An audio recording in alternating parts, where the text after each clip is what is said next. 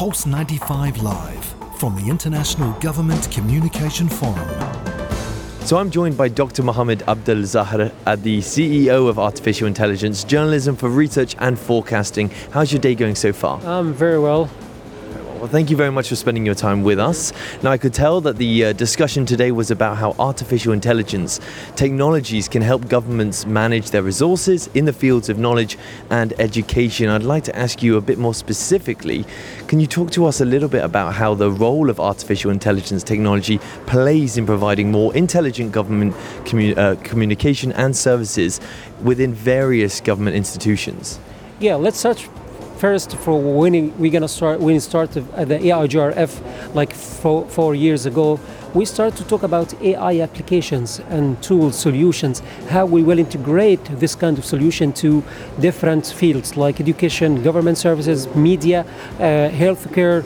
So if we're going to talk about this point, how to integrate AI tools and solutions to government service, we'll see that the government service investment in AI will reach until 2030 more than $1 trillion investment in AI, just to integrate this kind of tools and solution into government services. Nowadays, let's have a look on AI in UAE. UAE has a significant role to integrate the kind of artificial intelligence in platforms and metaverse as well in the government services. And this is what I called intelligent services. We just passed the smart service to another concept of intelligent or more intelligent services in the government. There's many of AI tools like big data analyzing, machine learning, and other tools for videos, for customer care. So many of these tools can integrate in the government services. And you talked about those different sectors, being healthcare, being education. What are the benefits of integrating AI into these sectors? AI, as a general, when integrate to any sector, it means save time, save effort, save money.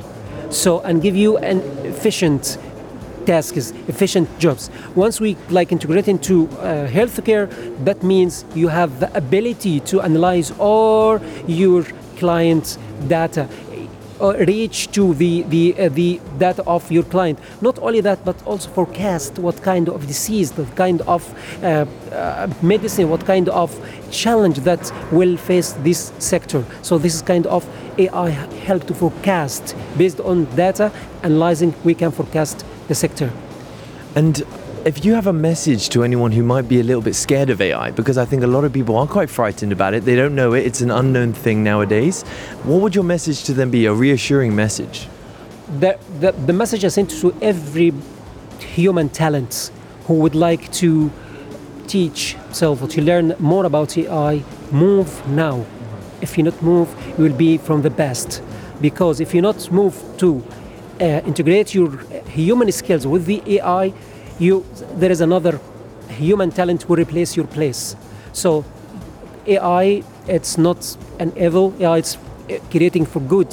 So move for good as well.